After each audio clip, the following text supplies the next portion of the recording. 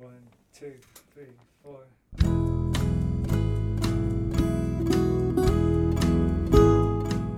Hello, you're listening to the Skylight Books podcast series. We are a general interest independent bookstore located in the Los Feliz neighborhood of Los Angeles, California. This year, because of the coronavirus pandemic, we've had to close our store and cancel in-person events. But Skylight is your neighborhood bookstore, and we are finding ways to create community even while we're far apart. In the coming weeks, we'll be putting out lots of new audio content to help you discover new books, connect with authors, and check in with your favorite booksellers. To learn more about how you can help keep Skylight alive, please visit our website at skylightbooks.com or check out our social media accounts on Twitter and Instagram. You can subscribe to the podcast on Podbean, iTunes, and Spotify.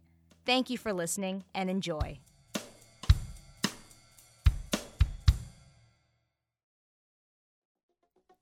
Growing up, I had a friend who could see ghosts. At least, that's what he said. He claimed it was hereditary, that the gift, as he called it, had been passed down to him through a genetic game of tag that touched some, him and his mother, for instance, but skipped others, like his siblings. My friend told me that when he was a kid, his family lived across the street from a cemetery. Ghosts are hard to see in the daylight, he said, but you can still hear them. All they do is talk all day and night long. They never shut up. I asked him what they talked about, and he said the same things we do. Relationship troubles, television programs, the weather, making death sound like one eternal water cooler gathering, minus the job to return to when your break was up. Once, when driving late at night along a lonely stretch of road in West Jordan, Utah, back when West Jordan felt like the front porch of a desert that stretched clear to California, with only a neon speed bump in Wendover, Nevada between the two states, we passed an abandoned house, its windows shattered, its front door wide open to the wind, its brick walls stained and crumbling. And my friend said, "Did you hear that?" "Hear what?" I asked. "All I heard was the radio." "The screaming," he said. "All that screaming coming from inside the house." Even though I eventually discovered that the friend in question was given to lying with a pathological regularity, that story of the screaming house still haunts me. And really, I don't care if my friend lied, because it's a great story. It gives me the shivers, and that's all I ask of a ghost story. Spare me the horror. I want the terror, the suspense, the imagination. But what about you? Do you want the truth, or just the appearance of it? I guess what I'm asking is what Pliny the Younger asked his audience nearly 2,000 years ago. Quote, whether you believe in the existence of ghosts, and that they have a real form and are a sort of divinity, or only the visionary impressions of a terrified imagination. End quote. No need to answer right away. Questions this important should be mulled over like Yuletide wine. Welcome to the One-Shot Podcast, Stigmatized Property. I'm Adam O. Davis, author of Index of Haunted Houses, winner of the Catherine A. Morton Poetry Prize, which will be published by Saraband Books on September 1st, 2020. Rather than discussing my book as a whole, I thought I'd take a cue from my book's title and talk a little bit about haunted houses. That is, the history of haunted houses. Where do they come from? Why do we need them? And what do they say about us? In doing so, I'll explore how these questions guided me in writing Stetson in Retrograde, the centerpiece poem of my collection. If you're like me, you've been staying home a lot these days, and in staying home, you've probably noticed things about where you live. Sounds, smells, irregularities, secret compartments hidden under loose floorboards, staircases behind bookshelves, eyes in the paintings on your walls that follow you. Don't worry, this is all completely normal. According to a recent New York Times article, haunted house reports have been on the rise since the pandemic began. Some chalk this up to the fact that we're paying closer attention to our home's quirks now that we're in them all the time. Others say that our heightened state of anxiety leaves us more attuned to the paranormal universe that surrounds us. In fact, according to a 2019 YouGov survey, 45% of us would be inclined to believe these happenings are directly related to ghosts. What's occurred to me is that we're the only ones haunting our homes these days. We are, effectively, new ghosts, so it makes sense that our domicile's old ghosts might take umbrage at our intrusion. Whereas before, those skeleton shift specters could take their days off after a full night's haunting, now they have to work around the clock, just like us. Or, siding with the other 55% of that survey, maybe there are no ghosts. Maybe now that we're fully at home in our homes, operating as round-the-clock domestics, it means that what's commonplace when we're at work, the hemming and hawing of our foundation's bones, the suspicious clinks and clanks of raccoons in the attic and skunks in the crawl space, the groan of our houses sucking air in the midday heat, becomes supernatural now that our natures are homebound. All of which begs the question, what came first, the house or the haunting? Pliny the Younger, who I mentioned earlier, is credited with writing one of the first ghost stories when he recounted the tale of Athenodorus, a Greek philosopher who decided to rent a house in Athens despite it being reported as haunted. The ghost, in this case, was that of a bearded elderly man who rattled his chains from dusk till dawn. So why did Athenodorus rent a haunted house? Because it was cheap. So cheap, it seemed too good to be true. And this is an incredibly important detail as it intertwines our two great real estate obsessions, history and value. Or, rather, how history and value intersect. What I'm getting at is that the haunting of this house, and really all houses considered haunted, was an economic one. As classicist Debbie Felton writes, Pliny's story suggests that haunted houses might in fact have been an economic reality in the ancient world. And there's a term for this type of house in the real estate world, too. A stigmatized property. A place that refuses the value it should have by housing some unsettling histories. At the end of Pliny's tale, the ghost leads Athenodorus to the ghost's remains, which are promptly reburied the next day with all the necessary rituals and customs needed. As a result, exit ghost, the dead given justice, Evanesce. In a sense, Pliny's story isn't that much different than Spielberg's 1980s classic Poltergeist. Both deal with the question of property value being diminished by the unruly dead. It's a fun conceit, especially when coffins start exploding from the earth like ballistic missiles, but the reality is that everything in this world has been built on the bones of what and who came before. For this reason, I think Poltergeist offers a definitive thesis on American debt. The new tract home, the paradigm of American achievement, is revealed to be built on an ancient burial ground, meaning that the white middle-class family who owns it now is forced to pay for the sins of its proverbial fathers, all while grappling for purchase between the Reaganomical rock and hard place of poverty and the 1%. By the film's end, the family is forcefully evicted, as the housing development's developer is revealed to be the villain who got rid of the headstones but left the bodies in the ground. Just as was the case with Pliny the Younger's retelling of Athenodorus' story, ghosts are the dead who demand justice from the living, in this case, rather explosively. Quick side note. In every haunted house movie, if there are children, it's the children who know the ghosts are there, and in many ways, it's the children that help the ghosts or are viewed by their parents as being pawns of said ghosts. The fear of every parent isn't that much different than the fear of every teacher, that their children will recognize their power to rebel and overthrow those who gave them life, or who taught them what they could before they were replaced by those they thought to instruct. As Cormac McCarthy writes on the opening page of Blood Meridian, the mother, dead these 14 years, did incubate in her own bosom the creature who would carry her off. We're always the people our parents warned us about, but it's always easier, just as was the case in The Exorcist, to believe that the child is being carried away unwillingly by the infernal instead of actually just journeying through puberty into personhood. Ghosts, it could be argued, are simply placeholders for people we don't want to blame. Anyhow, let's get back to our central narrative. Where was I? Oh yeah, ghosts. Ghosts are the dead who demand justice from the living. If you don't believe me, just ask Sarah Winchester. After her husband's death from tuberculosis, Winchester inherited something close to $500 million in today's money, along with half ownership of the Winchester Repeating Arms Company, meaning that not only was she stunningly rich, she was also responsible, in her mind, for half of all deaths the Winchester Repeating Arms Company caused. This, combined with the death of her husband and their only child, stoked the fires of Winchester's guilt, and she, on the advice of a psychic, built one of the strangest homes in Western civilization. A Queen Anne castle filled with stairways to nowhere, doors that opened to leg-breaking drops, and a dozen decoy toilets deployed to distract vengeful spirits.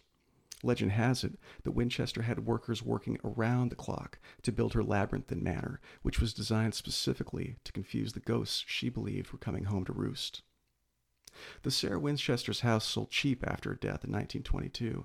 It was neither bulldozed nor condemned, and though no one lives there now, other than presumably the haunts, the house has become one of the most popular tourist destinations in the United States. Even empty, it's worth a hell of a lot of money. But what about those houses whose value isn't lifted by their spirits? What about those stigmatized properties that are just that, stigmatized, and so, according to America, worthless? Consider the shotgun shacks of the South, named so because you could fire a gun through the front door without fear of hitting anything in the house, that are considered particularly prone to hauntings. Like bullets, spirits are said to pass easily through them. But what they're really prone to is poverty. They're cheap to build and are so slim they can be packed tight as boxed cigarettes on already overcrowded blocks. So again, I ask, albeit somewhat differently, what came first, poverty or ghosts? In California, any death on a property needs to be disclosed if it occurred within the last 3 years. After that, you're good.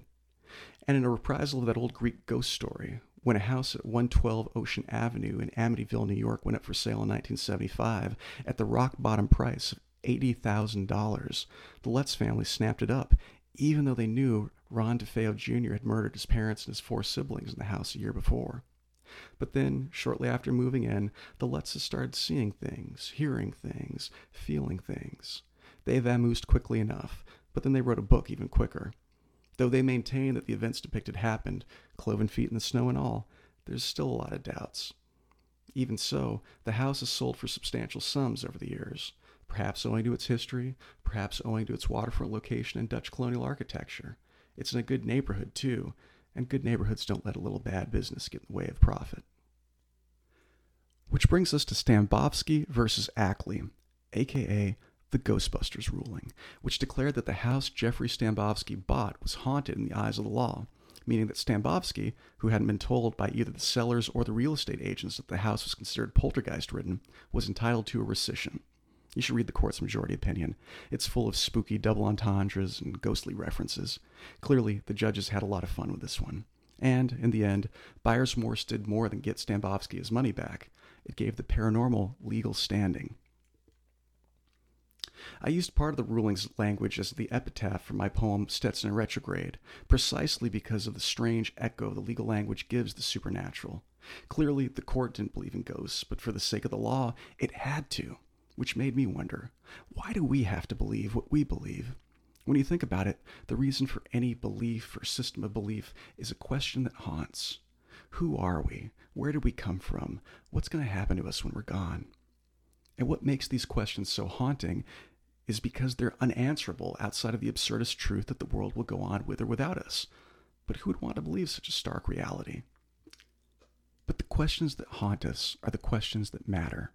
In her essay, At the Dam, Joan Didion reflects on the supernatural power embodied by the Hoover Dam. She writes, "I walked across the marble star map that traces a sidereal revolution of the equinox and fixes forever, the reclamation man had told me, for all time and for all people who can read the stars, the date the dam was dedicated. The star map was, he had said, for when we were all gone and the dam was left." I'd not thought much of it when he said it, but I thought of it then, with the wind whining and the sun dropping behind a mesa with the finality of a sunset in space. Of course, that was the image I had always seen it without quite realizing what I saw. A dynamo finally free of man, splendid at last in its absolute isolation, transmitting power and releasing water to a world where no one is. What will this world be when we no longer are? What are we to our bodies but the ghosts that live in them? I think the most central human hope, evidenced by the cave paintings in Lascaux or the flag plantings on the moon, is we were here. We lived. We were once. Remember us. Value us. These are the ideas and questions that guided me when writing Stetson in Retrograde, the longest poem in my book, Index of Haunted Houses. Guided by the epigraph from the court ruling on Stambovsky versus Ackley, I set out to write a long poem that would not only address the intersection of the supernatural, the corporeal, and the financial, but that would also serve as a book within a book. That is, a poem that would fully encapsulate and echo the themes and images of the collection it's in. In order to do so, I reread each of the poems in Index of Haunted Houses, and then condensed each poem into a single image or question. When I was done, I had roughly 38 fragments that I then sewed into a sequence where every line was a hypothetical that, through the force of repetition, deconstructed the meaning of ghosts, aka the supernatural, blood, aka the corporeal, and homes, aka the financial. In doing so, my hope was to create a long poem wherein our understanding of these totemic forces was reflected and then broken like light on choppy water. I hope you enjoy it. Stetson in retrograde. As a matter of law, the house is haunted. Stambovsky versus Ackley, 1991. 1.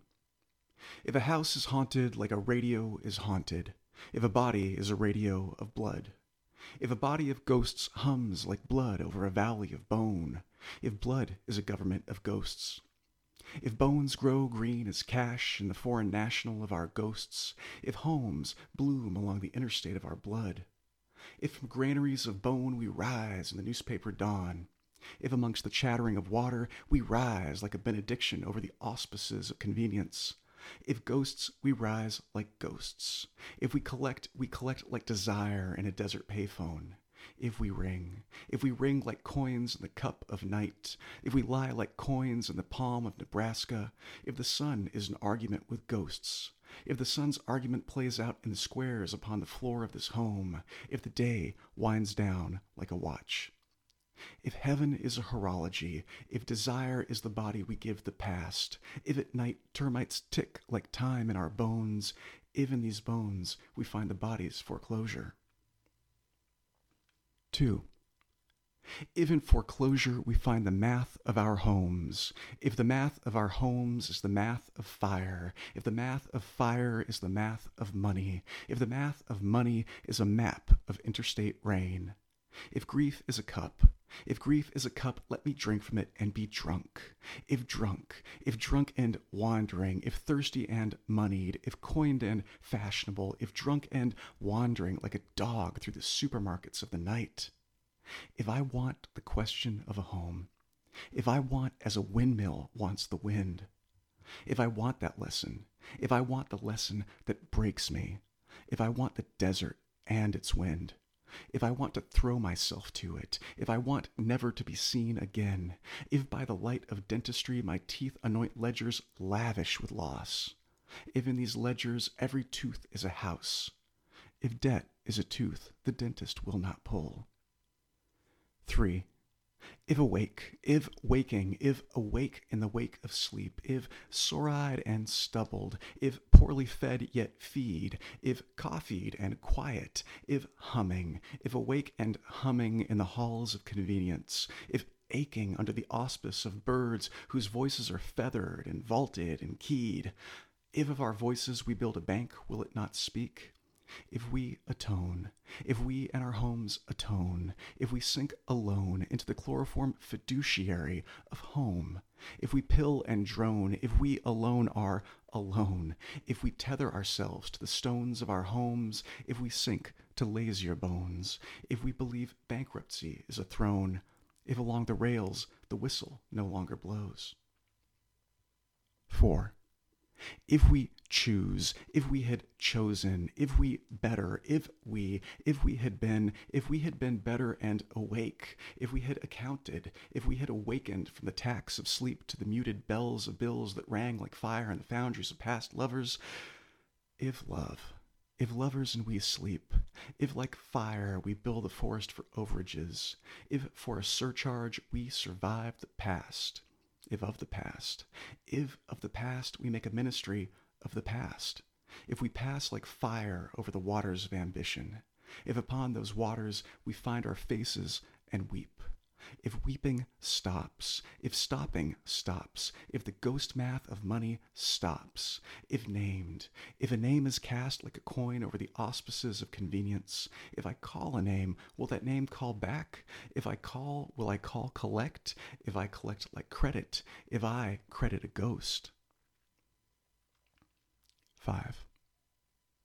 if named for a ghost, if in the name of all ghosts, if the name is named that calls all ghosts to waking, if waking ghosts, if ghosts rise like desire from the granaries of sleep and dress for the newspapered dawn, if newspapered and awake, if hunted by convenient stores, if alone and named, if nameless and unknown, if anonymous as light, if mute as tax, if a dividend of sun sits like a loan upon the floor of this home, if silence is alone, if the sun is a school, if ghosts are a lesson drawn in sand, if the sun looms like a school of blood over subdivisions of ghosts, if subdivided, if the desert like a house of belief is a body dividended with blood. 6.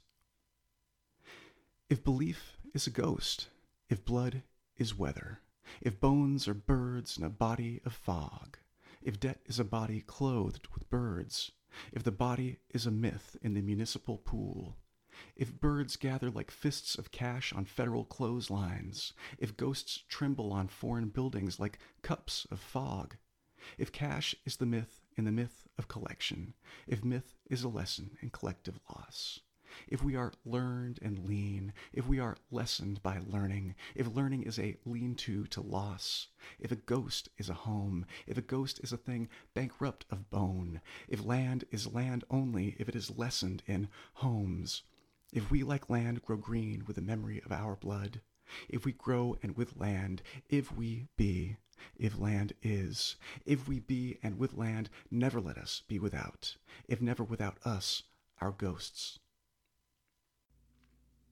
Thanks for listening to Stigmatized Properties, a one-shot podcast in support of Index of Haunted Houses. If you liked what you heard, please pick up a copy of Index of Haunted Houses through my good friends at Skylight Books. And until we meet again, I'm Adam O. Davis, and I wish you and yours good health and the happiest of hauntings. Thank you for listening to the Skylight Books podcast series. Please don't forget to visit our website at skylightbooks.com and make sure to follow us on Twitter and Instagram. Also, don't forget to subscribe to this podcast for more author talks and bookseller conversations. You can find us on Podbean, iTunes, and Spotify. Stay safe and healthy, and we hope to see you back in our store soon.